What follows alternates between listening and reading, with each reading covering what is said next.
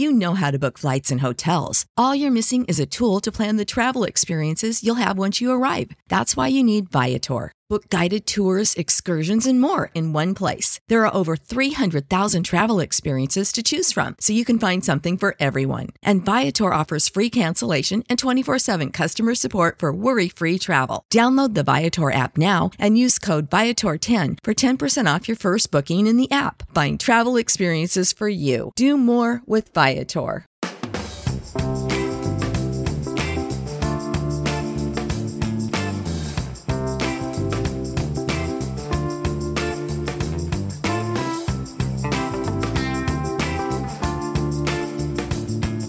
What's poppin', everybody? Hello and welcome to Popcorn Culture. My name is Ben Carlin and I am your host. Here with me today is my brother Jay, who will be in every episode. Merry Christmas! Merry Christmas Eve! Merry Christmas Eve! This is exciting times. This is. It's like it worked out really well. I was like, ooh, was it Christmas Eve? How fun! I know. Tomorrow's the big day. It is the big day. Do you have big plans for Addison on her first Christmas ever? Oh dear. Hopefully I don't get misty on this one. Oh boy. So, no, not big plans. But I can tell you that there was a moment of parenthood that hit me so square in the feels, and this was something I never in a million years could have anticipated. Oh, okay. Ooh, I'm interested. Well, maybe not like that obscure. I just there's so many moments, like the first time she smiled at me or the first time she like held my finger or whatever, like where I was like, I knew those were going to be like, oh my gosh. But I bought, I don't think this is a big spoiler for Alice in case she listens before tomorrow on Christmas Day where she finds out. But she has always really liked these like Keds glitter shoes. They're like super sparkly. Yeah. And so I had found them like several years ago for her, and she has just like worn these things to their limit over and over and over again. So she's gone through like 4 or 5 pairs of them. Whoa. Over the years. Yeah. So Alice is like, people don't even know that glitter can wear out, but it can. Yeah. Here's the thing. If you work in Alice's shop, is you are on your feet at all times. Mm-hmm. And Alice is on her feet at all times. And so she throws down some serious wear and tear on the old sneaks. Yeah, really boosting those pedometer numbers. Exactly. So anyway, this year I was going to, and I did buy Alice a new pair of them as one of her gifts. And they do in fact make like baby-sized matching ones, which was really adorable. And I'm like a sneaker person anyway. Like right. I like shoes. But so what was unexpected about all this was really not even like getting the gift or the small shoes, which I was very excited about. It was, I like wrapped the gift and then I was like going to like write the little thing. Cause I usually just fold like a piece of wrapping paper and write like the whatever and Scotch tape. Yeah, classic down. Carlin tag. Yeah, exactly. And it was like, I realized that I was like to Addison, love. And I was like, like it was the first time you would assign dad to something? Yes, it was like, oh my God, oh my gosh. So it's not even like an unbelievable present or anything. And for the most part, like there's not many things you can really give to like a 2-month-old. Yeah. Because there's just really not that much she can do right now. So anyway, that was like my big like, oh my gosh, like I signed dad to her for the first time ever, and it was that was neat. There are always there's always those little things like you just cannot anticipate. They're just gonna like hit you in ways like, oh, this is weird. Like when you and I went to London to cover the history of magic thing. Yes. For the British Library. We went to the Platform 9 3/4 shop, of course, which was super fun. Have to. Yeah, and I was like, ooh, this will be fun. I'm gonna buy Luke his first Harry Potter book from Platform 9 3/4. And Luke was like just born. He was like 7 weeks old or something at this point. But it turned out that they weren't selling any copies of the books that weren't the 20th anniversary copies. Right. So, and the gimmick with the 20th anniversary copies is that there is a different version for each house. So they're like house themed. Right. And suddenly I'm faced with like, oh no, I have to choose a house. And it was just like this extremely suddenly emotional thing. Like, what do I know? Like, this is so, I don't know what to do. And I like was just standing there like paralyzed in the shop with like these crazy emotions. And eventually I decided on Gryffindor. for Luke. So that's what his 20th anniversary series of Harry Potter books will be. That is so cool, though. Yeah. That is so, and that is a big one, especially like for our lives. We were just talking with our dad. Can we give some small spoilers for tomorrow? Ooh, I think so. I think so. For the little kernels. The little kernels. If you're listening to this on the day it came out, you will get a tiny sneak peek amount of information about the video coming out tomorrow on the main Super Carlin Brothers channel. On Christmas Day. Christmas Day. A Christmas miracle, if you will. Sure. I feel like I had something I said. Anyway, so we had our dad, the TV newscaster. Quizmas. Yeah. Oh, yeah. Merry Quizmas. Yeah. That's what. So dad came in and he hosted Jay versus Ben. Yeah. And so he was quizzing us on these like Harry Potter questions. And what's really unique about it, obviously, for our entire life is these books have they have played a huge role in where we are today. It's probably like the biggest fandom that we cover. For sure. But also like it all started with dad. Like we were young enough at the time that dad was like reading the books to us. Yeah. And so, this would be like a Sunday night ritual or whatever. And, we would all go in and he'd sit down and read like 2 chapters or whatever. And I don't know. It was really cool because it definitely felt like this very like connected thing. Yeah. That we had to dad. And then he even makes a comment, I think, in the episode that'll come out tomorrow where he's just like, I can't believe, from mispronouncing Hermione and perfects and, all of that we're sitting here in this room recording, how many years later? Like 20. Yeah. 20, of course. Yeah. Cause we know that. So I don't know. It's just, it's very special. It's very cool. Yeah. It was really fun having dad host the Jay vs. Ben. So if you're interested in hearing that, it's going to be on main channel tomorrow. Yes. It's a Harry Potter Christmas quiz. It is. In case you're curious. It's just a great time. It's just a great time. Okay. So one thing that I wanted to, I was going to cut you off immediately. Like what? if you, like when we started it, if you were going to argue about like hostmanship, I was all like locked and loaded to just be like, no time. We can't. No time for that today, Jay, because something important has happened. And that is fire away. Voting for the Roanoke magazine is back open. This is once exciting. Again. Okay. And this year, so last year I feel like I was wanting to be cautious. I was wanting to be careful. I was trying. We were trying to not go through and disrupt someone who very, very, very rightfully deserved like recognition or an award in the Roanoke Valley. Yeah. Just because there is a considerable amount of audience that we do have that at exists times, outside of Roanoke. Exactly. Yes. And is willing to help us because they're great people. Because they're great people. So the very brief rundown, in case you're not like up on the pop from about 1 year ago, is that in our town there is a local magazine called the Roanoker, and one of their most popular issues is the best of issue. Yep. Where there is like collective voting from just online ballots. And they're able to determine, like the star of the city, which our dad has won completely, of his own accord, on multiple occasions. And on that same note, he was actually on the cover of the issue in I don't remember how old we were, maybe like 1998 or something. Yeah, way back in the day. For Sexiest Man in Roanoke. That's right. I can't believe that was one of the categories. That he won. And that he won. Did we tell that story last time? I don't know. I know we talked about how he's one star of the city before, but he also won a Sexiest Man in Roanoke once upon a time. Which is incredible. So funny. They don't have that category anymore. No, they sure don't. But anyway, so our whole thing, though, was that they there was a listing last year for best thing not listed. Right. And so the way that we interpreted this particular category was like, there isn't something for what you might vote for this person. does that make sense? Am I saying this correctly? Like, Yeah, there isn't like- a category that would. Yeah, that like would there's fall under. categories for almost, anything you might think you need the best of in a city. There's best wedding shop, there's best burger in the Roanoke, there's best bar, there's best radio station or whatever. Exactly, And so they yes. cover a lot of stuff. And there's one that says best thing not listed. And you're right. Our interpretation was, what is the best thing we don't have a category for?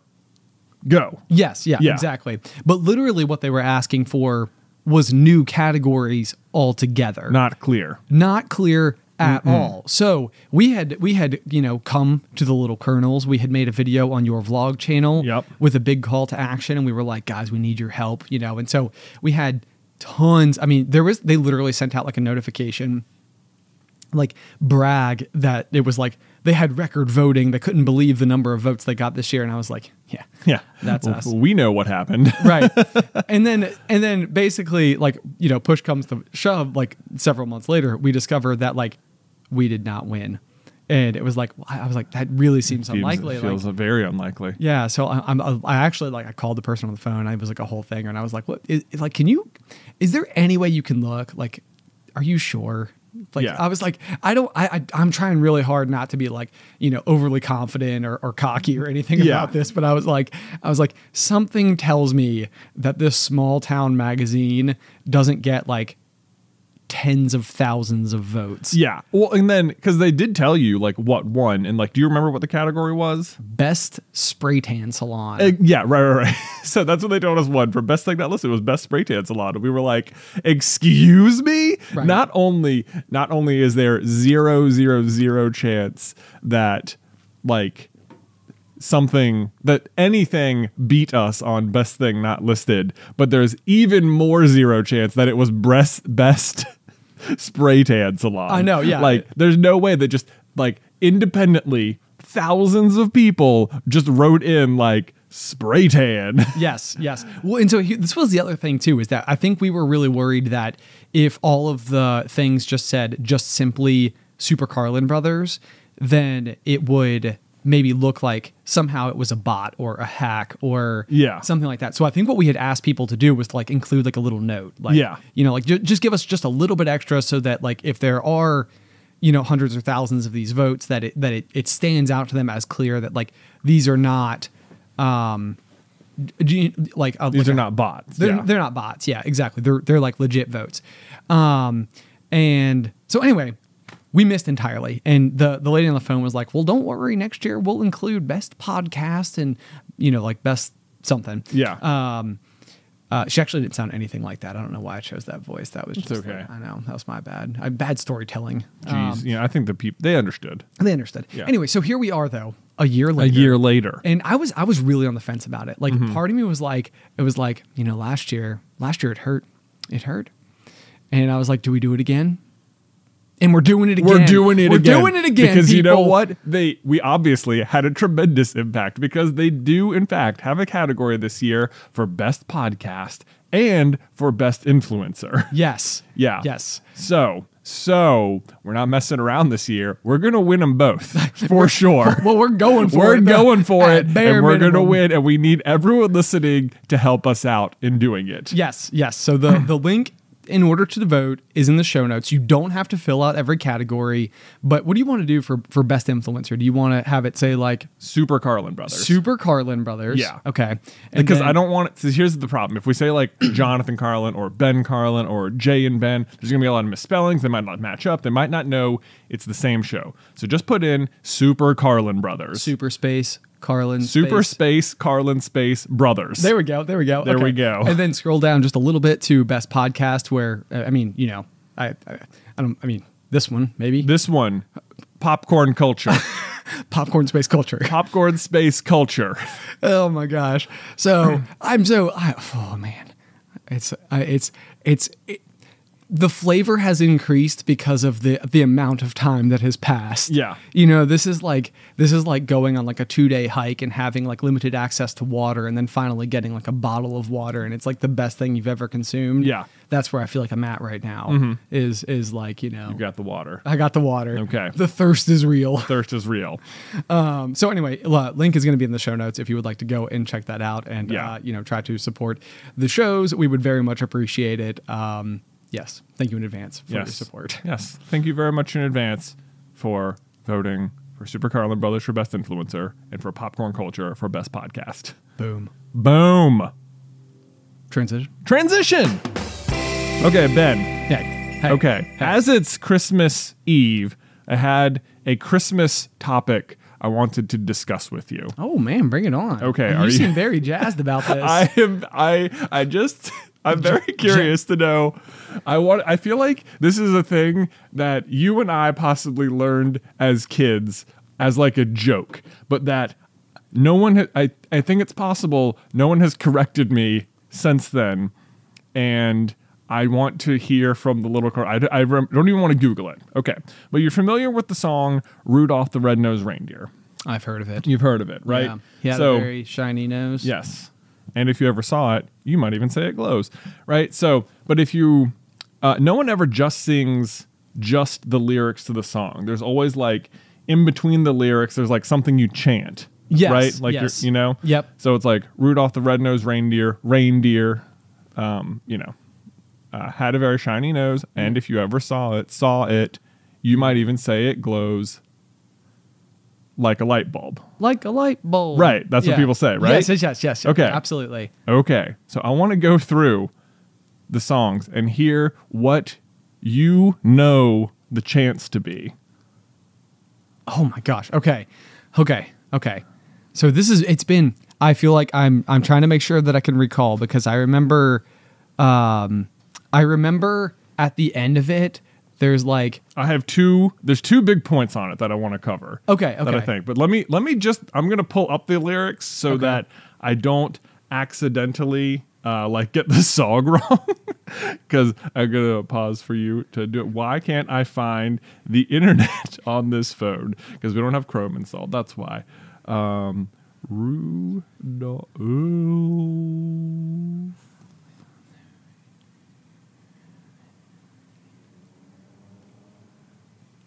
Okay. All right. Are you ready? Okay, I'm ready. All right. So it starts, Rudolph the Red-Nosed Reindeer. Had a very shiny nose. Yep. And if you ever saw it, you would even say it glows. Like a light bulb. All of the other reindeer used to laugh and call him names. Like Pinocchio? Exactly. Okay, that's the one I know. Okay. They never let poor Rudolph join in any reindeer games. Like Monopoly. Okay, that's the one I know. Like Monopoly. Then one foggy Christmas Eve, Santa came to say...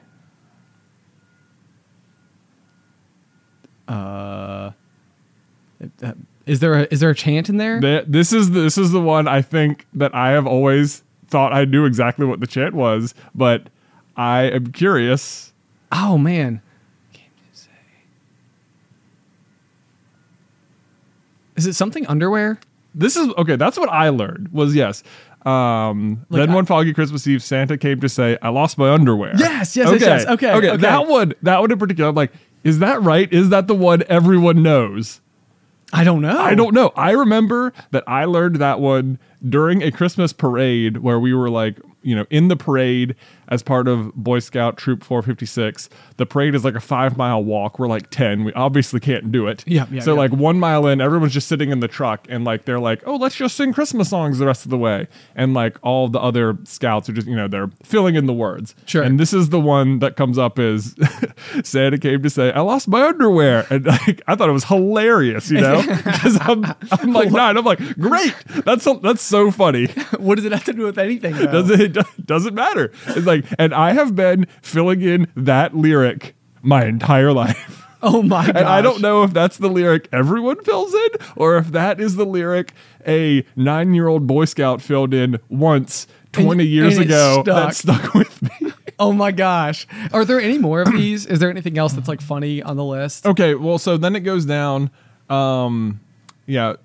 Same to say, I lost my underwear. Rudolph, with your nose so bright, won't you guide my sleigh tonight?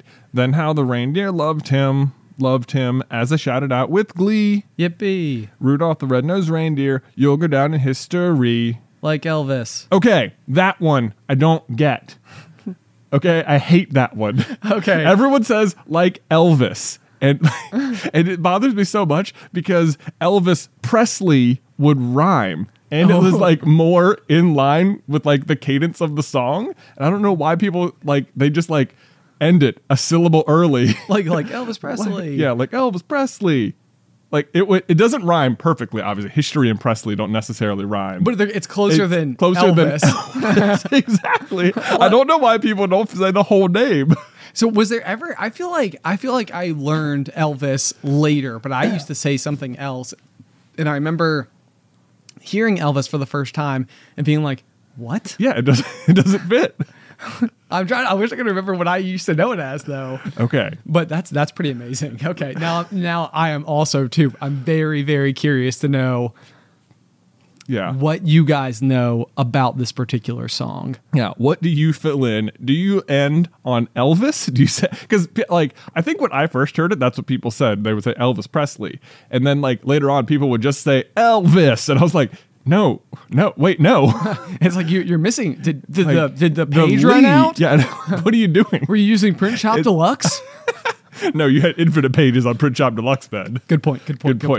Okay, well, so this is interesting because I feel like, one, for some faint reason, I feel like we've maybe talked about some of these songs before on the pop. Oh, it may have okay. been 2 full years ago, but there is somebody in the Frosty the Snowman song that I always feel like, I don't know. I don't know if it's the case with these Christmas carols that they've just been around for so long that some of the references have like long expired, but it's Okay. also like now they're just part of it. Right. And So- these are just the lyrics. Right. Oh shoot, hang on one second.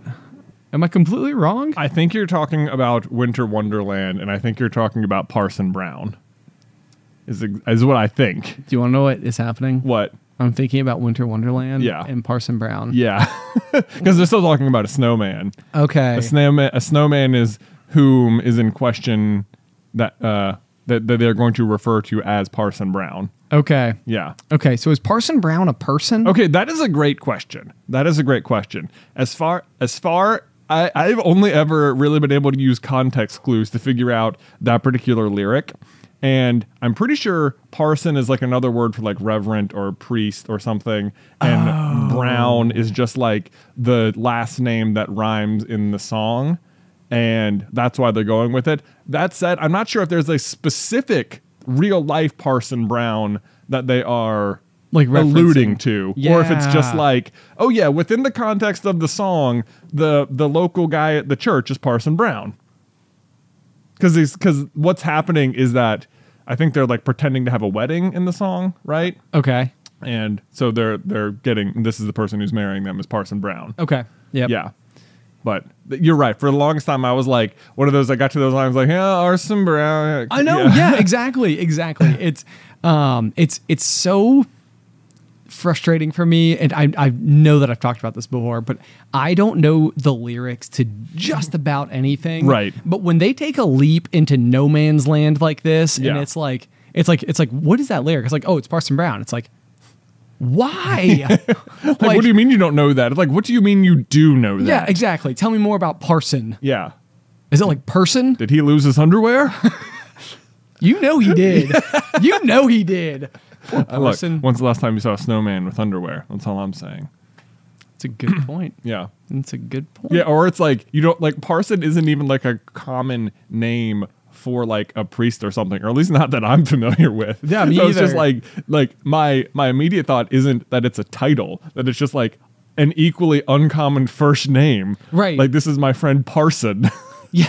Yeah, it's like, no songwriter. Don't you know that in like 100 years, this will be like one of the most iconic Christmas carols of all time? And, Right. and what you've done is planted us a very aging seed. I think maybe even in my mind as a kid, I thought the name actually was like Carson, and they were just saying P because that was part of the song. And I was like, that must be what's happening. This is my reasoning. Yeah, I Yeah. can see that. I think I may have even just said Carson Brown. Yeah, like Parson's not a name. That's ridiculous. Okay, Carson. But there there's we go. There's a kid on our soccer team named Carson. So Yeah. like, I'm good. We're good. I get it. No, yeah. This song is solved. Solved. We solved the song. We solved it. Oh, man. Winter Wonderland. The other song that I think has just aged absolutely horrifically is "Baby It's Cold Outside." Oh, yeah. Have you like? I don't know. This feels like one of those songs like that. I don't know. I'm like. We need to fix it. This is okay. This "Baby It's Cold Outside" is like Christmas's new favorite punching bag, as far as I'm concerned. Oh, sure. It's like every single person I know loves to point out how terrible and creepy the lyrics are. And it's like I can't tell. This is like a great example. Like, I can't tell how serious people are being with their criticism of the song. Like, are they like you can absolutely interpret the lyrics to be as creepy as possible, and it totally works. And it is like, yep, nope. If that's what they mean, then no, not good. Okay. But I also can't tell if it's like, yeah, you can point that out, but obviously these two people are like already really involved, and this is just sort of like a little flirtatious dance they're doing, and we're just having fun by making fun of it. I can never tell where on the side of the line people are in terms of seriousness about the song. I would wager the guess that I feel like it's probably one of those things that falls very neatly into something that had what was originally okay intentions in terms of just like a playful interaction or something, but it's one of those where it's like the right intentions don't always correct the wrong impact. Right, yeah. If that makes sense. Yes. But one of the things that it's actually interesting about it, and part of the reason that I brought it up, is because there is a new movie on Netflix called, I think it's Love Hard. Okay. And I actually did not think that I was particularly enamored with this particular movie, but there is one scene that is truly spectacular, and it is basically that the main character girl is like, she hates the song. She is like, right, for this exact reason, right? Okay, she's like, there's no way we're singing it, and she ends up being like put in this like Christmas caroler moment where she's like out, I don't know, in center stage, and it's like literally everybody's staring at her, and she's like, I'm not singing it, and like the guy's like, trust me, and she's like, I'm not singing it. And he's like, trust me. And so she starts singing it, and he changes all of the lyrics to like way more correct and totally understanding things like, like I should probably go. And it's like, absolutely no problem at all. Yeah. And it's like, so every single one of them is like, it's like I guess the counterpart to the, like the female side of it is just being like doing everything they possibly can to get the girl to leave. Right. It's like, I'll call you an Uber. I think it's literally like one of the lines. So that's funny. We can link that in the show notes as well, because I feel like at the very least you should just listen to that song, because I think this would be like almost the Rudolph the Red-Nosed Reindeer thing, where there's like these like little variations and spins and comical additions and stuff. Like I could almost literally see this version just taking over as the new Baby It's Cold Outside. Oh, interesting. But what I think is really interesting about it, and why I wanted to mesh all these ideas together, is that Uber is one of those words that is very, very, very like relevant today. Now. Do you know what I mean? Yeah. But also, it could be Parson Brown. Oh, in the future. They'll call you an Uber. What does that even mean? What's like, an Uber? Right. It's like back in the 20s, there was like, this, if you wanted to go home, they were like taxis, sort of, but like you used your phone and you summoned them to you, and they just picked you up and drove you to a spot. And that was just some people's job. That was it. And it was really convenient. And they'll be like, wait, I thought people used to own cars. And they'd be like, no, we did own cars. This was like if you didn't want to drink and drive or something. They're like, so a complete stranger would pick you up where you were, and you just trust that they take you to the right spot. That's correct. They'd be like, boy, I'm glad we have self-driving cars now that just pick us up wherever. Right. Yeah. Right. Oh my gosh. Yes. I think you nailed all of that. Yeah. That's exactly where we're going. I remember, and that's such a funny thing too that you talk about. You bring up that point. Now I'm offshooting off of Christmas songs, and now just into Uber. But I do remember when Uber first came out, and it was being like explained as exactly that. It's like you're getting in a car like with just someone, and it's like, it's funny how different when the idea was introduced. All of a sudden, like the difference between a taxi cab, like a yellow vehicle, and someone's like Nissan Altima. Yeah. You know, like all of a sudden these were like very different ideas. It was like the yellow cab seemed like, oh man, very reliable. But like this other person, it's like, what do we know? And now Uber is just, it feels ubiquitous. Yeah, it does. I can even see like, you're right. Imagine a world where the lyrics you just said like take over, right? Like, 50 years from now, I could see even the concept of Uber being like, I can't believe that this is part of this song. It's so creepy. Like, what? It's Christmas Eve. Why aren't you offering to let them stay? You're going to send them home with a stranger you don't know? The interpretations will just keep changing. This song is doomed. Maybe it'll be like this thing that like as it travels through history, its legacy will be that it continuously updates in accordance with like the new like social standards and stuff. So it's like it's a song that like you can literally like see iteration after iteration after iteration, and it like literally snowballs. Oh, see what I'm doing here? See what I'm doing here? Yeah, because of the cold weather outside. Exactly. Yeah. Right. Yes. Precisely. Yeah. Anyway. Goodness. So that's all I got on that. Transition. We're back. We're back. Man, this is a very transition-heavy episode. You know, Christmas Eve, you got a lot of places to be. You know, Right. You got to stop at Mom's, and you got to stop at Aunt Tina's. You got to wake up in the morning. You got there's a lot of transitions at Christmas. There's a lot of transit. You know Yeah. what? This is actually maybe a question for the little kernels out there. Is almost like this like, I feel like so much pressure when we're talking to try my very best to like let one concept just roll neatly into the next one, and a lot of times it actually just does happen neatly, but other like times a snowball because it's cold outside. because it's cold outside. That wasn't a transition, that was a revision. That was a callback, A like almost callback. immediately though. True. Yeah. Too soon. Too soon. I'm sorry, y'all. I'll do better. But yeah, I'd be curious if at times it's like, well, that conversation's over. Transition, new topic. Yeah. But so this new topic is one that I've actually already posed you before out in the real world. Okay. But I am curious because I think it's another one of these like possible thought experiments a little bit. Hopefully not, too radical in nature. Okay. Is my hope here. Oh boy. I mean, it's Christmas Eve after all. I mean, Okay, so my question is skepticism a healthy part of the collective consciousness? Okay. Off the top of my head, I feel like the really obvious answer is yes. And I feel like you would have arrived there as well. And yet you're asking me now. So what is your counter?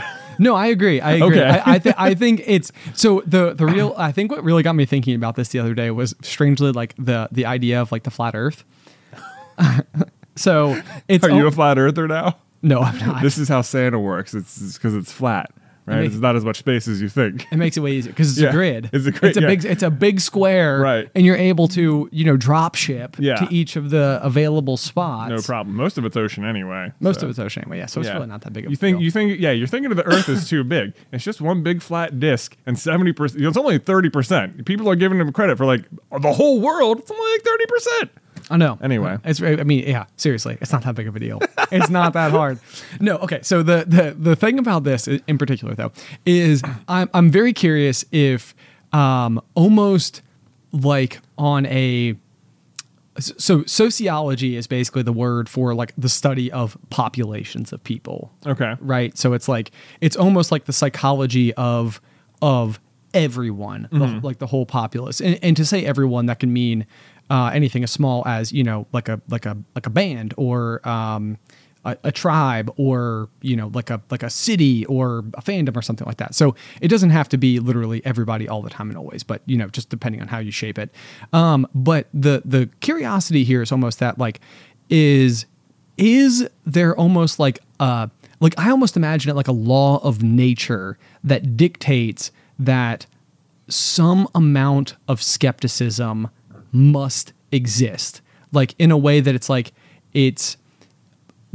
from like a possibly even like evolutionary standpoint, like the society as a whole is somewhat dependent on ongoing skepticism. So like if you wanted to start like like really small, for example, you might have a tribe, and like the tribe has harvested these like mushrooms forever, and it's like they're very plentiful in the forest near where they live. And so for years and years and years and years, they've collected and consumed these mushrooms. Yeah. But then like there is like a portion of it that, despite the fact that this has always been the case and always what they've been taught, it's almost like, hey, wait a second. You know, what if these mushrooms are affecting like our total life expectancy? Like, maybe we need to like not continue to eat the mushrooms. You know, and so like the idea would maybe we should introduce like protein into our diet. Exactly. Yeah. Like it's like, despite the fact that this is largely like the accepted model, there's always someone who needs to ask the question, are we sure? Right. And so what I think is interesting about it is like, in my mind, like so sometimes I do this just because I think it's fun, but I will try to take something that I believe, and then I will try to find the exact opposite of it, and then I will try to defend that version of it to myself. Ah, that's fun. Does this make sense? It does make sense. I actually do this sometimes when I'm feeling like really negative about something, or like something I don't want to do. Like I would be like, what would it be like if I instead was excited about this?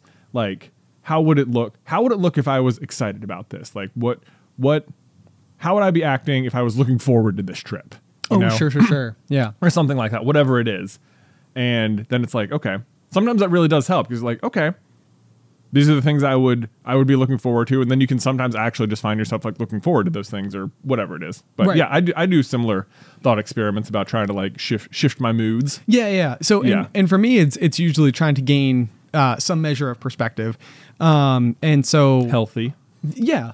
I think that's good. I think it's good. I mean, okay, here's another question we can just toss out to little kernels, and because it's something that I'm genuinely fascinated with. I mean, if you listen to this show, then you know that I basically question everything all the time and always. But I can't tell if this is something that is not as common as I think it is, like, because it's like very common inside of my own brain. Mm-hmm. I like reflect that onto everybody as well. Like, my assumption is that people are constantly questioning everything and putting it through the ringer. Right. Like, how firmly do you believe in something, and have you ever questioned it? Have you ever tried to like take that other side? I'm not asking you necessarily specifically so much as just I'm posing it out into the ether, right, for potential feedback. Okay. But so anyway, so as I was going through this process, it was almost like, you know, working off like that mushroom example. I was like, okay, so like the modern day, it was like, what would I need to wrap my head around in order to like start to understand the grand misconception that is the Earth is, like, the belief that the Earth is round, because it is, of course, flat. And you're trying to argue yourself into flat earthing? Well, I'm not actually. Not actually, yes, but just as an experiment. Like, what would it? Yeah. What would it take? Because like I start going through like so much of what we learn in school, and the fact that like probably every single classroom you've ever been in has had a globe. Yeah. You know, so it's like from a very young age, you were presented with this like reasonably concrete thought that is, the mushrooms are safe. The Earth is round. Mm-hmm. You know what I mean? Yeah. And it's like, then on top of that, there's like so much energy that has gone into like creating this illusion that is space exploration, maybe, or like the reason that like how much effort would have had to go into. I am convinced that the only way for the Earth to be flat is basically because some people know that it isn't, and it would be incredibly dangerous for us to not, for us to know the truth. So it's like it is. What is the danger? And that's the question. Yeah, it's like if everybody all at once realized it, like, would gravity stop, you know, or something? And it's like whoa. What don't you know about willpower? I know. Yeah. Yeah. It's like we are willing ourselves into our seats right now. If anything, we're resisting flight at all times. Oh, that'd be the most depressing thing. If we could all fly the whole time. Oh man, true. But so anyway, this is the thought though. It's like basically like what I would have to believe is that some people, somewhere know that it is, and that it's like it is like for for safety or something, it's like, you can't know. If you know, it'll be bad. So we need to build everything else around the idea of this globe. Yeah. And it's like, in the globe, that's it. That's good. Globe is good for us.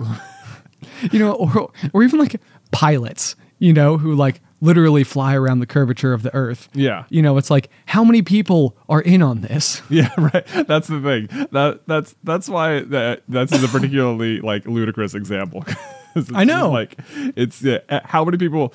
In order for the Earth to be flat, the number of people keeping a secret would have to be outrageous. Yes. And it feels like that. And that alone is the reason you can be sure that it's round, is because that many people can't keep a secret. So yeah, right, exactly. So conclusion alert is like, and this is sort of like why I got back to this original thought, is that it's almost like it is mandated by the laws of sociology that someone be skeptical of an idea. Mm-hmm. Does that make sense? Like, I mean, for sure, it does, and I think it is healthy. Like, it is healthy to have disagreements and to be cautious about moving forward with something, because I mean, otherwise you could very easily just have anyone come up and pitch 1,000 good reasons to do whatever they want to do, and you're like, okay, and if everyone just immediately agreed every single time with no like, but wouldn't question, right? Wouldn't that also mean that or something? Then that would be bad. That would be bad. Yeah. Well, and yeah. So I guess what's like where things like this can get like interesting is that overwhelming evidence. Mm-hmm. is really what it comes down to me. It's like there's so much that depends on this being true that if it's not true, I don't know. Like I like, that's what I keep coming back to, is that it's like, are there people who doubt gravity? Oh, are there some people who are like, maybe the reason we can't fly is because we're told from the moment we're born we can't fly. Right. Yeah, or like how... like, if I just raised a bunch of kids and showed them videos of people taking off of cliffs, just jumping and just immediately flying, and then had them do it and really believed they could, would they? I don't know. Don't do that. This is the time I tried. This reminds me of the time that I tried to see the future while I was doing like one of those floats. Yeah, like we were in like a sensory deprivation chamber. That's the one. I tried to see the future. It did not work. But so I guess the thing is how overwhelming does the evidence have to be to where there exists no skepticism? It is a generally, like, not even generally accepted, because generally would mean most. Yeah, I'm saying all. Yeah, like unequivocally. Right. I feel like probably people breathe oxygen or something. You think we breathe oxygen? Yeah. Wow. So I was gonna be like, the air is mostly nitrogen. How's that tinfoil hat fit over there? Yeah. Yeah. So that's the thing where it's like, even that though could be something where I feel like there could be someone out there that's like, oh no, we're not breathing oxygen. That's what they want you to think. Who is they? Right. That's the thing. Like, there is certainly healthy skepticism, and then I think what the problem with our discussion right now is that we're discussing the need culturally for a certain amount of healthy skepticism, and then what we're also discussing is blatant ignorance. Sure. Yeah, maybe. Yeah. Maybe. But which are different things. Which are different things. But Jay, hear me out. What if it is flat?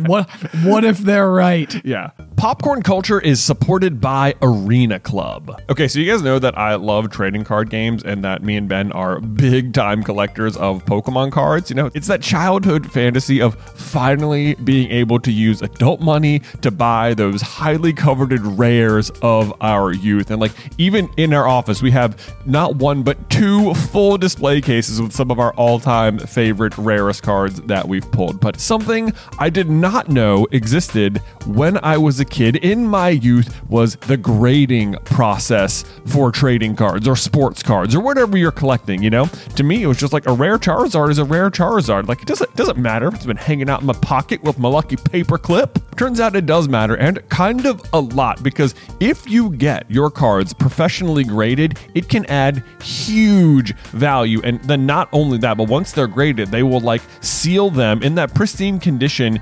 inside of a plastic case, or what's known in the industry as a slab. And that's where Arena Club steps in, because it's like buying a booster pack, but it's for a pre-graded card.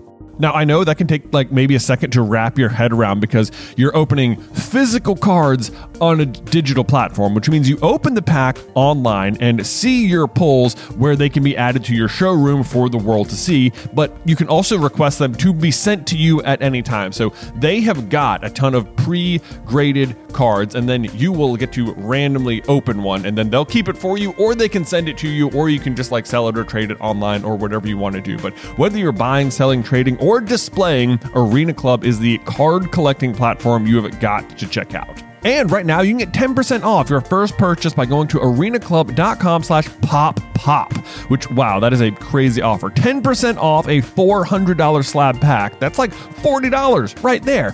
Anyway, that's arenaclub.com/pop-pop for 10% off your first purchase.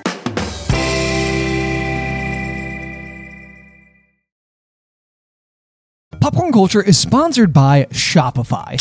Y'all are likely aware of the fact that we have our very own Shopify store, Carlin Brothers Mercantile, and it's hard to imagine not having it now, but arriving at the decision to open our own web store was a big one. In fact, we started our journey on the interweb back in 2012 and didn't finally open up shop until 2018. And a huge part of that is just not knowing where to start, but that's where Shopify steps in.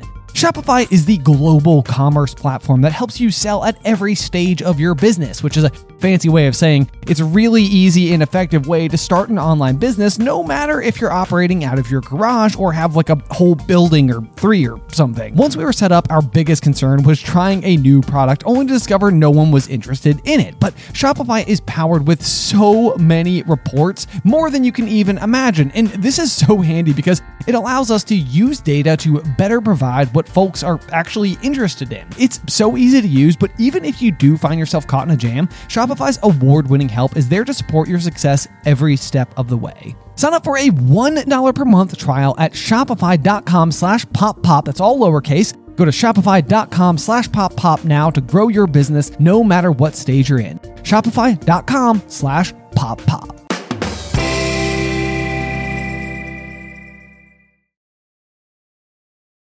When you need mealtime inspiration, it's worth shopping Kroger, where you'll find over 30,000 mouth-watering choices that excite your inner foodie. And no matter what tasty choice you make, you'll enjoy our everyday low prices, plus extra ways to save, like digital coupons worth over $600 each week. You can also save up to $1 off per gallon at the pump with fuel points. More savings and more inspiring flavors make shopping Kroger worth it every time. Kroger, fresh for everyone. Fuel restrictions apply.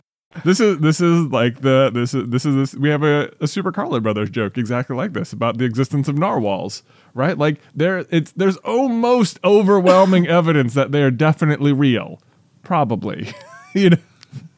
Probably. They're like almost for sure they're real. If there is one thing that National Geographic is known for, it's their pranks. They go big. They go unicorn big. They go unicorn big. And here's the thing. I think the way the narwhal conspiracy works is that it's not necessarily it's not like all the people are like actively like selling the lie. It's just whether or not you recognize it. And upon recognizing it, you also recognize the game, which is, let's keep it going. This is fun. Unicorn whales, of course. Of course. What's the who benefits from proving unicorn whales wrong? Nobody. The world is a better place with unicorn whales. So we're going to keep this going. It's true. Yeah. Yeah. Exactly. You think I'm going to believe that's a tooth? Tooth. Goodness. I got someone shared, I think on Reddit the other day, narwhals like attacking a fish with the horn, and they were like, finally we know what the horn is for. And I was like, what do you mean finally? Of course that's what it's for. Are you kidding? Wait, I hold on, I actually need to weigh in here. Yeah. I don't know if I knew that I didn't know that the horn had a function. Because it seems like if you were to I don't know, harpoon something with the horn, it would be rather difficult to get it to your face. Yeah. So the of course this is all just a working theory based around how these fictional creatures use their thing to attack, use the horn. So, do you mean to tell me that you think unicorns use their horns as like a part of combat? That's a good question. That is a good question. I feel like often when you come across unicorns, it's more like the source of their magic or something. That's is the true. horn. But I don't see why unicorns couldn't just like gore somebody with the horn. Well, that's one way to look at unicorns. Where is that? Someone needs to tell me about the fantasy novel that involves like really deadly unicorns. Like Certainly let's get away from the rainbows, and it's like these people have horned horses for a reason. Right, they're Yeah. dangerous. They're dangerous. All right, they're exactly. No, to go back to the narwhals, it wasn't so much harpooning the fish. It was more like beat sticking them. Just sort of like no. bonk, like hitting them with the horn with the side of it. Well, okay. Yeah. So anyway, that's what National Geographic is currently selling about narwhals. Classic Nat Geo. Classic Nat Geo, man. The biggest prank of all time. Not even though they're like not that well-known creatures. Narwhals? Narwhals Narwhals. swimming through the ocean. Yeah. I Causing think they're pretty commotion. well-known creatures. I mean, they're well-known creatures, but they're not like lions Well, I guess. or cheetahs. Yeah. Most people know about cheetahs. Most people definitely know about cheetahs. Cheetah is like one of those. What I love about cheetahs. Man, can I tell you what I love about cheetahs? Is that going to be the title of the episode? Is that A Christmas special. they are the fastest land animal. Okay. Yes. And that is how you learn about it as a kid. That's what everyone knows about cheetahs, is that they're the fastest land animal. Is that not their most noteworthy trait? That is absolutely their most noteworthy trait. Oh, okay. But I feel like so often, this is the sort of thing that when you grow up, you find out that like cheetahs are simply the most well-known super fast animal, but actually there's this other thing that runs a little bit faster. It's like super rare, but actually cheetahs aren't the fastest. But you know what? They are. They are the fastest. And someone is in the comments right now like, what about emus or something? Someone's contesting it right now. Okay. But this is the thing. Cheetahs are the fastest. And I feel like I'm waiting for the day where someone like just reveals like cheetahs aren't the fastest. Like they're fast. They're not they're like, but actually this. Like it's like why wouldn't we just teach people what the fastest thing is from the beginning? Because cheetahs are awesome. I know, because cheetahs are awesome. That's what I love about cheetahs. They're so fast. That's what I love about cheetahs. That's what I love about cheetahs. Okay, so here's a question for you then. What do you think is the most well-known animal on the entire planet? Elephants. Elephants. Yeah. Because they're big? Because they're big. Because they're Can't- big and they have trunk. Nothing is like an elephant. Can't hardly miss it. You can't exactly. You can't hardly miss an elephant. There used to be giant land sloths. That's true. That's true. They were not similar to elephants, but They were so unmissable as to die. it's true. Yeah. It was their own demise. Yeah. Elephants is a bet. Otherwise, like cows, maybe. A cow? Yeah, cows. Cows. Cows. You think so?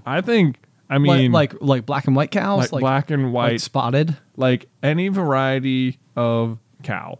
Yeah, I think it's probably a pretty well-known creature world over. You wanna know what I right? think it is? cattle not everywhere? I don't know if cattle are everywhere. Okay. That's a grand question. It is.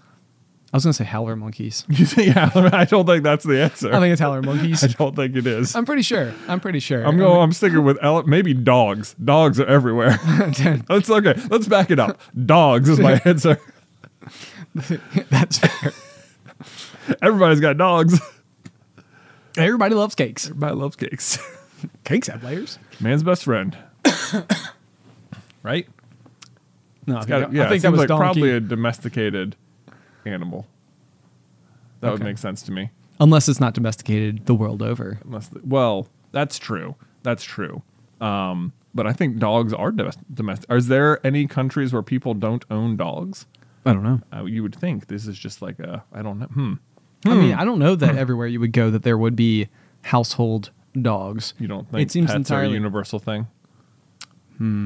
Maybe not. It depends. Interesting. It depends. I mean, Like, universal to the point where every culture involves some people owning pets, not like every single person owns a pet, because obviously that's not true. I think the difference is that there probably every single culture owns maybe some kind of even like farm animal, you know, like something that provides like utility. Yeah. But like, you know, if you have a pasture full of cows, you don't have a lot of pets.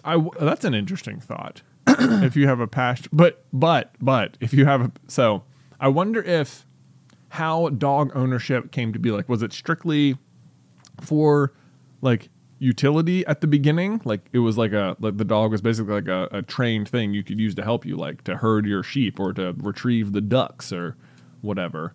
And then like, did people own when did people start owning dogs for pleasure? When did people start owning dogs? Well, I'm going to look it up. Oh, okay. I'm curious. Very curious. I'm curious. Or has this just been universal that people always just had a kinship with our canine friends? They are man's best friend. Yeah. Owning dogs. Wow, as early as 12,000 years ago. Wow. So longer than we've had written language. That's pretty impressive. By almost a multiplier of 2. That to me almost feels like dogs are supposed to be with humans. That does feel That very feels like interesting. That feels like- very interesting. Yeah. I'm curious about that now. 12,000. 12,000. That's 10,000 BC. Yeah. That's a long time. That's a long It's time. like biblical times. Yeah. Very pre-biblical times. Well, I don't know. Whatever. Not pre-dog owning times, though. Do you think there was a PetSmart back then? No, I don't think so. No. Yeah. Where do you think they got their kibbles? I don't know. I think they did. Yeah, it's probably a lot more hunting and stuff happening then. Do you think the dogs help with hunting? Yes, absolutely. Okay. Okay, Jay, transition. We're out of it. We're back. We're in. Okay. But I have a question for you based on what we have in the show notes here. You have a note that says, the vegan food is for everyone, right? Question mark? That is my question. Okay. So I need your help clearing my conscience of something that's been weighing on me since 2010. Okay. Wow. Yeah. Okay. So, and I think this might even be applicable in the coming days because I suspect that many people are about to head to lots of different family gatherings where there will be large spreads of food, and some of those dishes will be specifically vegetarian or vegan or catered to a specific style of eating. Yeah. Right? Okay. Absolutely. So anyway, back in 2010, I was working on the set of the movie Lake Effects, right? Oh, yeah. I think I've told some stories about this. Yeah. And once a day, so like there was a ton of people who would come out from like Hollywood and California and stuff to like work on the set here in our, it's at Smith Mountain Lake in Virginia. Yep. And as such, like it was like a real Hollywood production and stuff. And so during breakfast and lunch and dinner, which was like provided, it was like catered every day. Sure. They would lay out all these different, trays of food, and there would always be at least, one tray of like vegan food and one tray of like vegetarian food, and then whatever. And then everything else. And then everything else, right? Sure. So here's my question. Now, that said, like the number of people who specifically could only eat, who were like limited to that one tray, was not very high. Sure. There's maybe like 4 or 5 people who were specifically like, I can only eat out of this one. Right. Anyway, so the question that I remember going through the line one day and just coming across whatever the vegan tray was. Couldn't even tell you what it was being served. I think it was just some sort of like, maybe even like pasta, something. Okay. I don't know. I was like, ooh, this looks good. Putting it on my plate. Gonna eat it. Okay. Looks good. And I remember someone like, it wasn't me, but like someone down the line also put it, and someone across from them knew that person who put that on their plate was not vegan, and they like scolded them for it. Oh, wow. As if like, no, that's not for you. Like that's just for the, I was like, now wait a minute. I don't think that's accurate. I actually think this is a very interesting conundrum. Right.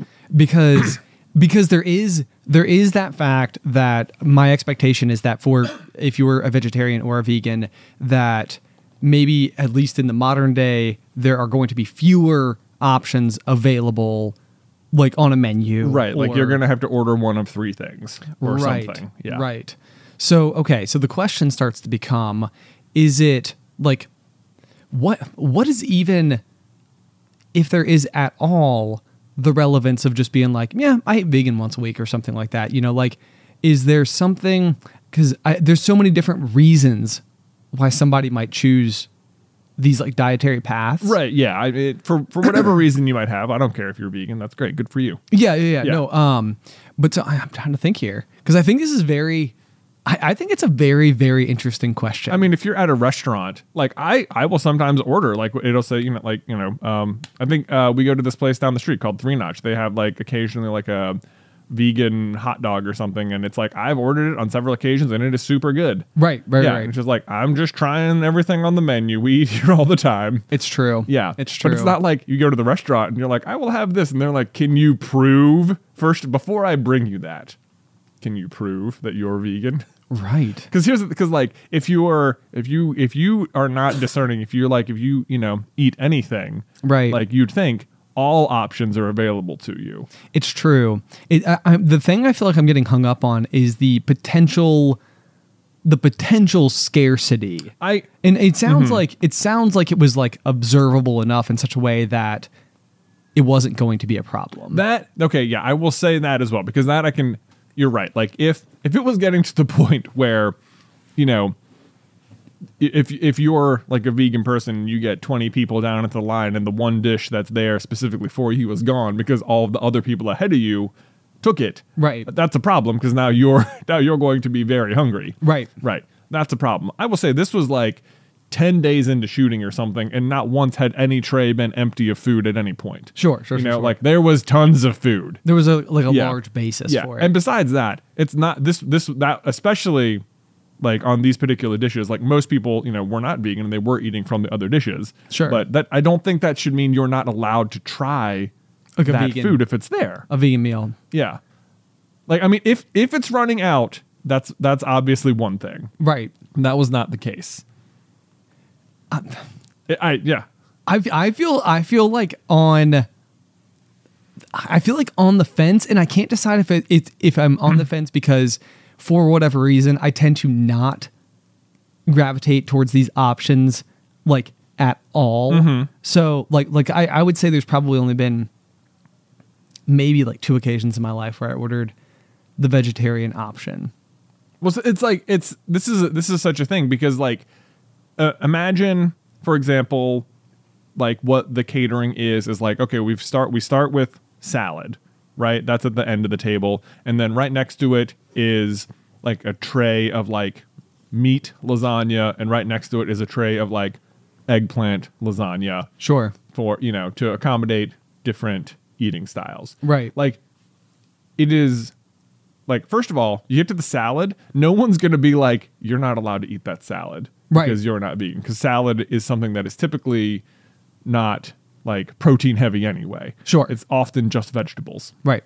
So that would be like this weird like loophole in the system. But then like imagine like I personally prefer meat lasagna, but it is possible that even as someone who eats meat that I just prefer eggplant lasagna. Sure. Sure. It's like this is just a different kind of food, and I just like the way this tastes more.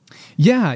No, right? I do absolutely get and understand that exact angle. This is something where it's like I like what I literally don't know is this is like the type of thing where, like without knowing whether or not this is like a steady problem. Mm-hmm.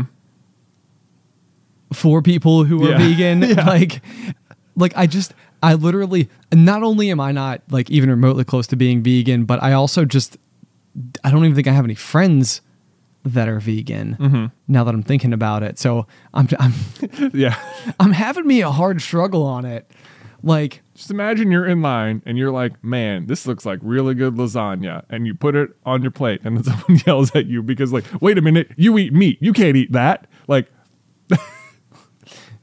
it seems weird. It does. I don't know. It does. I can't tell if the person's scolding. I think the person scolding was out of hand. Okay. Would be my thought. Like, I feel like that is over the top. Yeah. The big thing that I feel like my brain keeps coming back to is my expectation is that there are more different options available for like non-vegan options. Right. And I don't know if that like makes it so that it's like there's an overwhelming amount of I do have a friend who's a vegetarian, and so like whenever and I order pizza all the time. Yeah. And so whenever she's over, I will usually order like something that is vegetarian friendly, so Yeah. that like either like a cheese pizza or like have vegetables on it or whatever Yeah. the case may be. And I do even know that in those cases I have always felt like I shouldn't. Like you shouldn't have some of that pizza. like I shouldn't have some of that pizza. But like if you personally just prefer onion pizza, True. and like you just like that, and so you ordered it, Right. And it's like also convenient that you have a friend who's vegetarian who can now also eat that.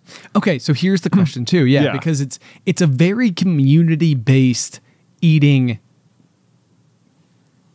like situation. Yeah. I think if I would say unequivocally, if you were at a restaurant and there's a vegan or a vegetarian item on the menu and you want to choose that for your dish, Right. 100% fine. I agree. Like, Yeah. I think that is something where it's like, absolutely, it's an item on the menu. You are there allowed to eat. Like, could just be the case that for one reason or another, that's what you want that evening.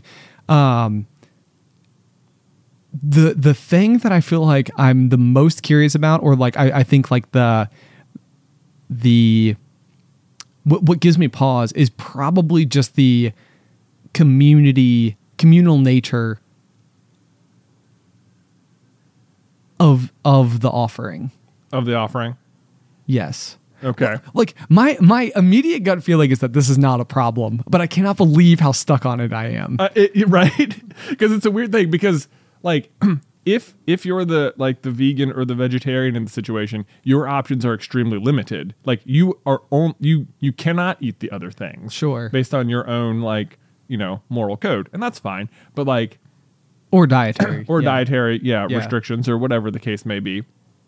But if you don't have any restrictions of any kind and it's all solely down to flavor, then it's like you're suddenly being is it okay for you to be blocked on something just because you could eat other things? It's like I felt it was such a weird dilemma, and I think maybe it bothered me because it didn't seem like they were running out of that option, and we were like several days in. Maybe we were. Maybe I wasn't paying attention, but I don't know. I'm curious. I bet.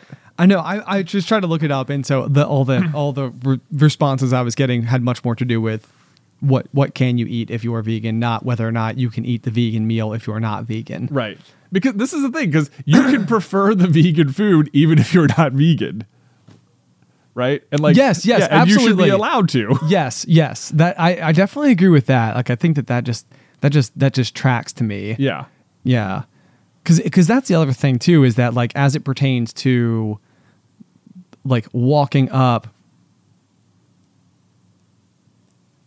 Okay, because like there could be like an allergy related situation as well. So take like vegan and vegetarian out of it, and like let's just say you have peanut chicken and chicken tikka masala or something like that as like the two options.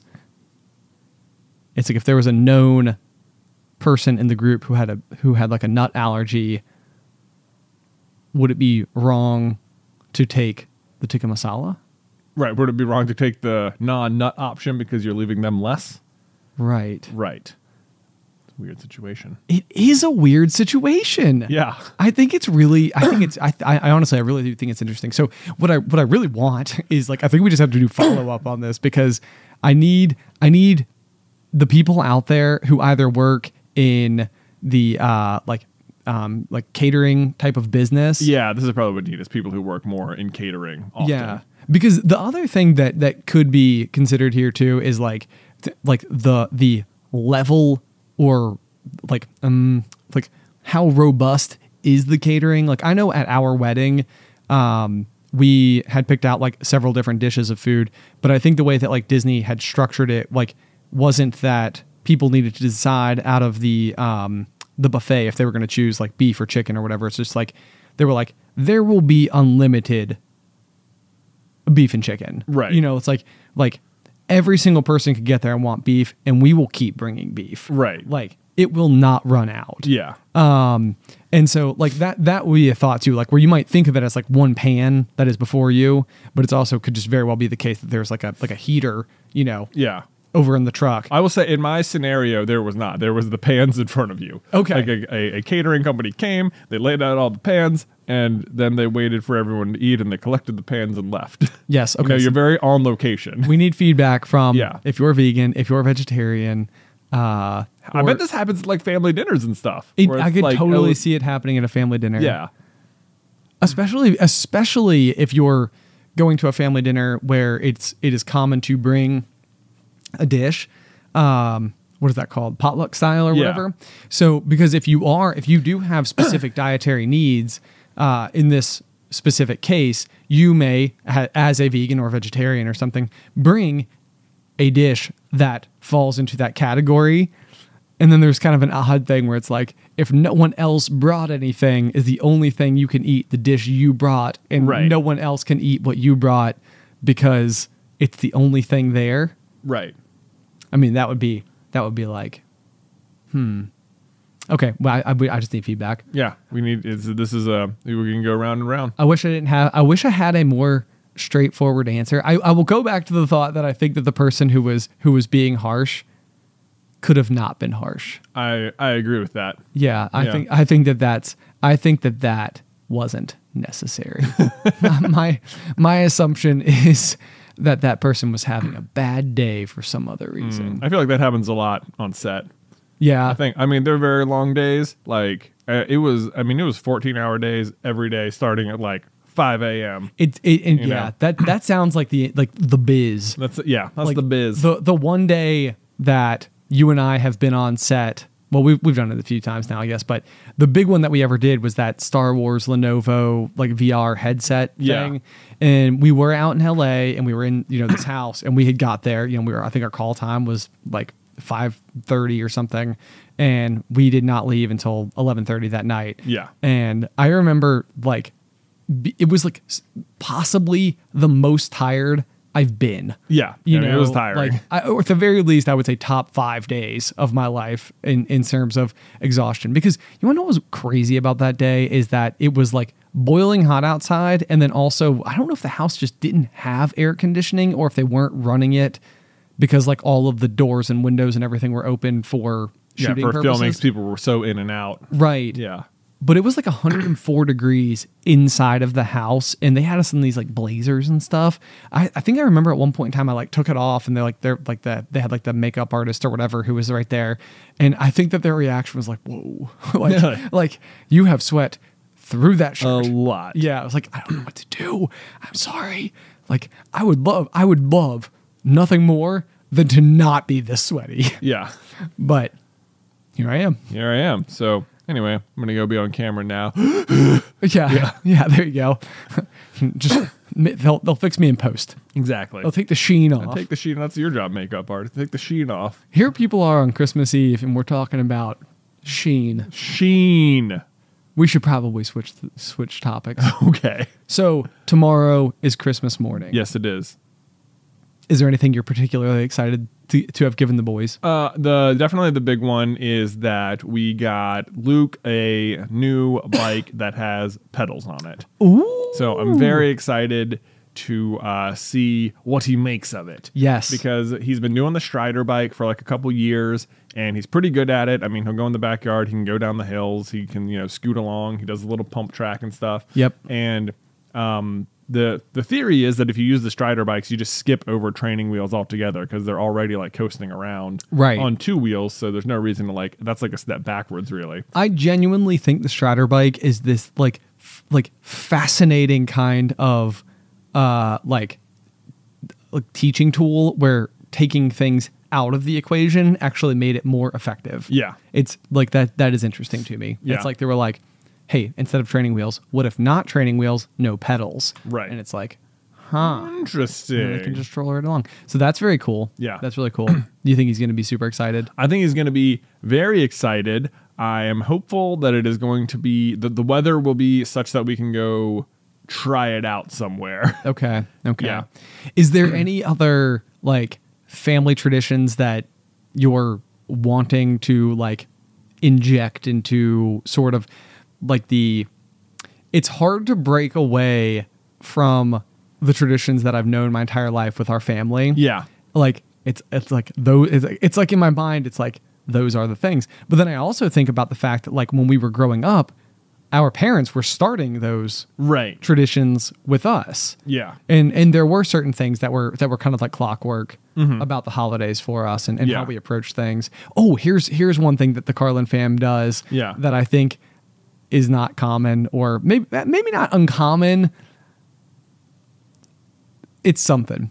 We open every single present one at a time. Yeah. Like, and we go around we the room. do. We go around the room, and it's done by like age. And so Yeah. like everybody, you know, I think the youngest person starts, and then like they open, and all the way around and around and around.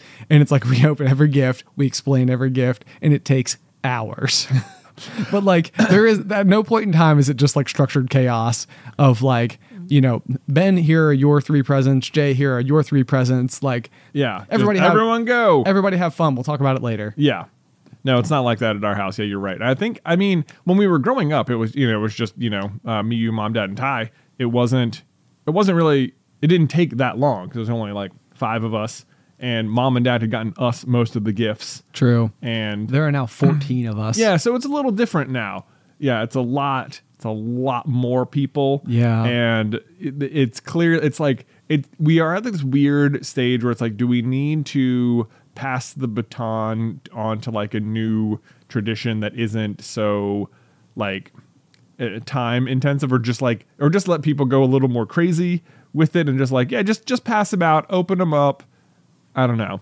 Yeah, I don't know. I don't know. But then it's like, we've done it this way for so long. I know this is like one of those occasions where I feel like the thing I always go back to my brain is when I did a study abroad in Australia. This is a very quick story, but you could do a like excursion certification for scuba diving, which Okay. is basically like you're not scuba certified at all. You have no credentials. You've never done it before, but they can put you in some of the equipment and basically take you onto the side of the boat where there's a couple of like rungs, and like they will have you like take the put the mask on, go underwater, take the mask off underwater, come back up, like do just a variety of things to prove that if someone kicks you underwater that you're not going to Drown. be in like danger or whatever.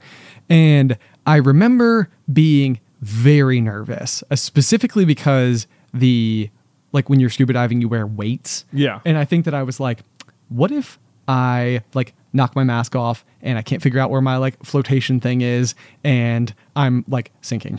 So What if I just sink? I know. So like there's like this moment where they're sort of like, you're good to go. Like they gave you the thumbs up or whatever, the stamp, and you have to let go of the bar.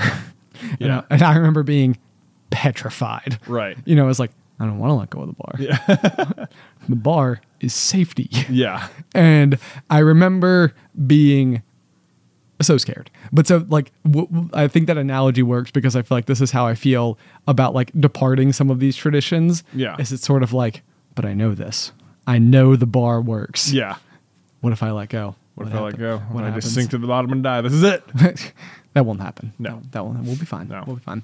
It was scary though. I will tell you that I did bungee jumping on the exact same trip, and I was more scared by scuba diving than bungee jumping. Well, so yeah, but like, so we say that like, yeah, there's like so many people, but it like occurs to me that that was basically the scenario at like on our mom's side of the family, where there was no like everyone sits down one at a time. It was like everyone, as soon as you get a gift, just open it up. People are getting gifts left and right. People are passing them out. Sure. People are screaming across the room, "What'd you get? Oh, thank you so much. Yeah, that was so fun." Right. And it's just sort of like, just sort of chaos everywhere. Kids are opening up toys. Those toys are becoming unwrapped. They're firing off everywhere, And it's like all the adults in that situation just did like Secret Santa with each other. So yeah, they all open like one thing. yeah. Yeah. And there was like how many adults in that situation? 8? Well, 10. 8 with plus. grandma and grandpa. Yeah. So there you go. Like that's pretty close. It's pretty close, Right.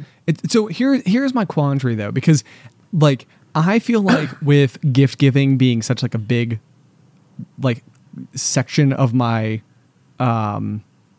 love languages, Yeah. like specifically for how I like give love, I feel like that's one of those things where part of the fun for me is like getting to See the person do it. See the person do it. Yeah. See the reaction. Explain the story. Like this is why I did this thing and whatever. I have no idea if it would lower the approach of shopping if it was that type of thing where it's just sort of like, nah, everybody goes bananas. Right. Like you're planning for the moment where everyone's watching and the person opens it. Yeah, I in think your so. mind. I think so. Like I think about the person opening it when I'm purchasing the gift. Like Yeah. that is absolutely like very present in my brain. Right. Because then I also feel like I need to be able to like, I need to know what I would say about like why I picked this particular thing for Right. this particular person. Yeah. What kind of thought went into it. Yeah. If I need to explain myself. Yeah, if everyone's just sort of opening stuff up willy-nilly and they just open it up, they're like, oh, thank you. Thanks for this thing. And that's about like, the whole conversation. It's just like, yeah, I got your thing. I fulfilled my end of the Christmas obligation. Right. Yeah, to exchange gifts. I know. I actually had this thought the other day that I was like, I wonder if Christmas would ever stop being giving gifts to everybody.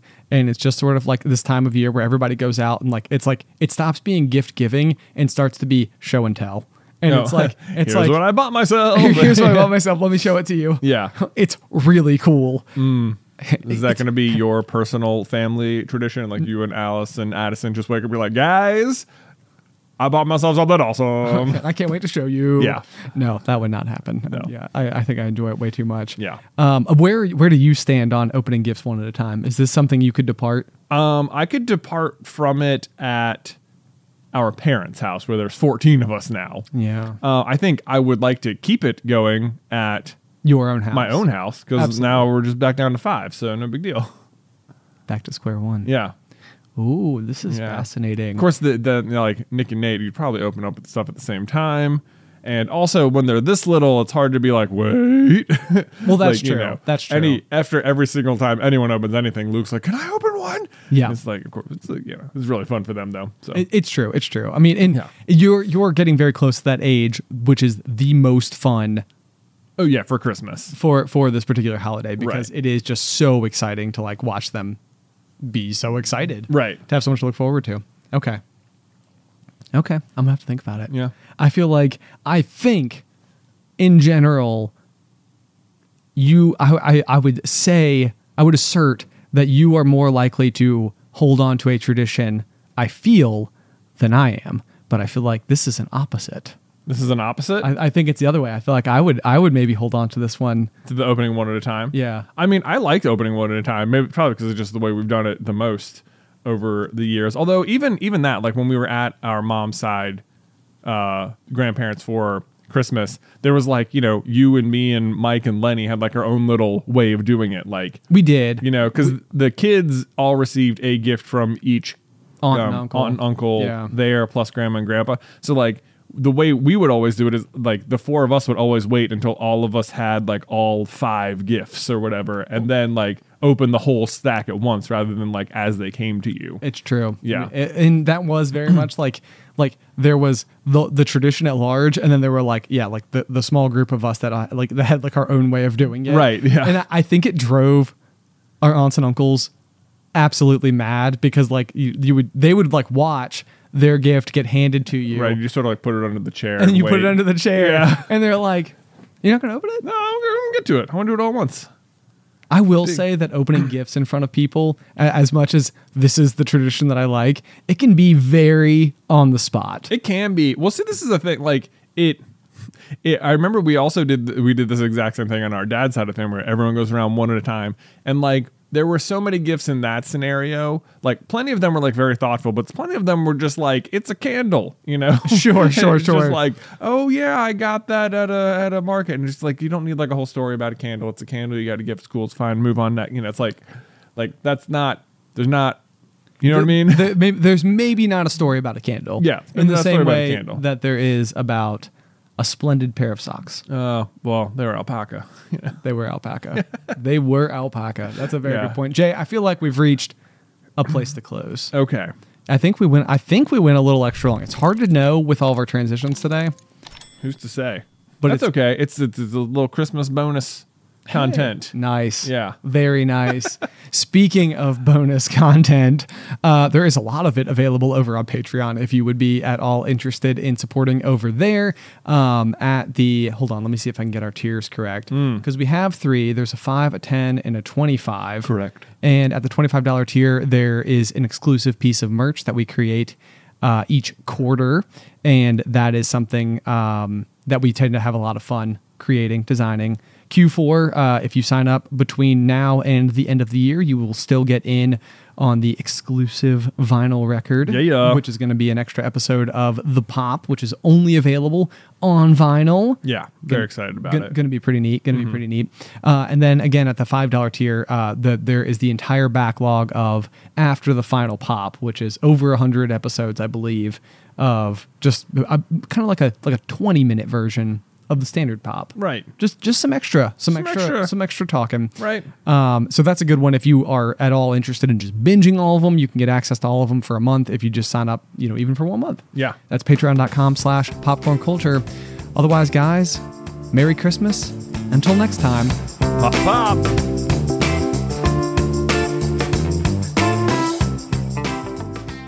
Save big money now on new siding from LP SmartSide at Menards. Update and beautify your home with your choice of 13 timeless colors of pre-finished engineered siding. It's durable and includes a Sherwin-Williams factory finish paint warranty that means no painting for years to come. View our entire selection of siding from LP SmartSide today. And don't forget to check out our flyer on Menards.com for all the great deals happening now. Save big money at Menards. When you need mealtime inspiration, it's worth shopping Kroger, where you'll find over 30,000 mouth-watering choices that excite your inner foodie. And no matter what tasty choice you make, you'll enjoy our everyday low prices, plus extra ways to save, like digital coupons worth over $600 each week. You can also save up to $1 off per gallon at the pump with fuel points. More savings and more inspiring flavors make shopping Kroger worth it every time. Kroger, fresh for everyone. Fuel restrictions apply.